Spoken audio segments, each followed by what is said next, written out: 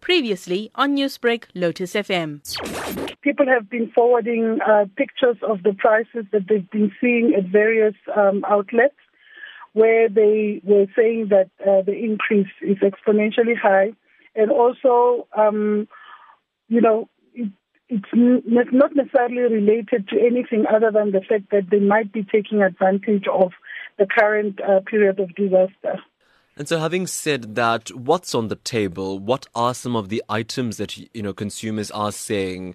Yeah, look, at the beginning of March, when we started, I think that the biggest prices that we could see were generally around all the prices of food, number one, but I think also around the prices of masks as well as sanitizers. We've had a lot of success in ensuring that the prices have been brought down. We've even taken the matters through to the National Consumer Tribunal, where we were able to secure fines as well as agreements from the shops to say that they will not increase the prices in a manner that they've done. So currently, the biggest outcry has been around the issues of garlic as well as ginger. And that is why the Commission has decided to do a specific investigation. What is the status of investigations currently? We understand you've identified some outlets who are charging quite high rates for these items.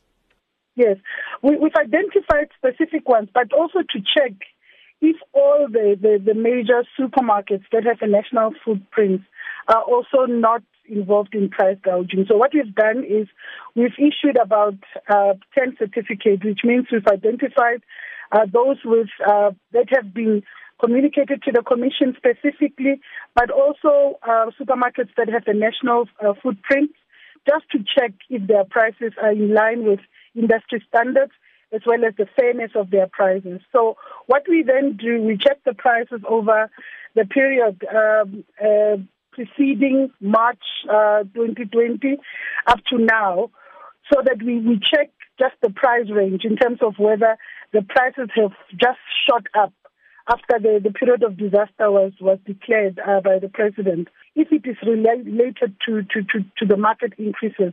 So if it is not, then they will indeed be involved in price gouging or charging the prices that are unreasonable and unfair.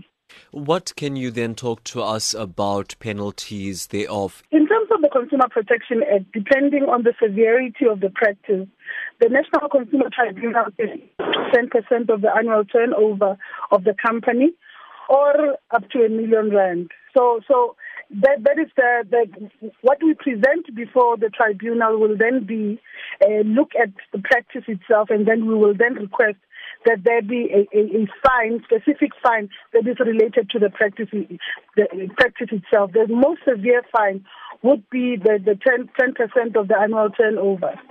Newsbreak, Lotus FM, powered by SABC News.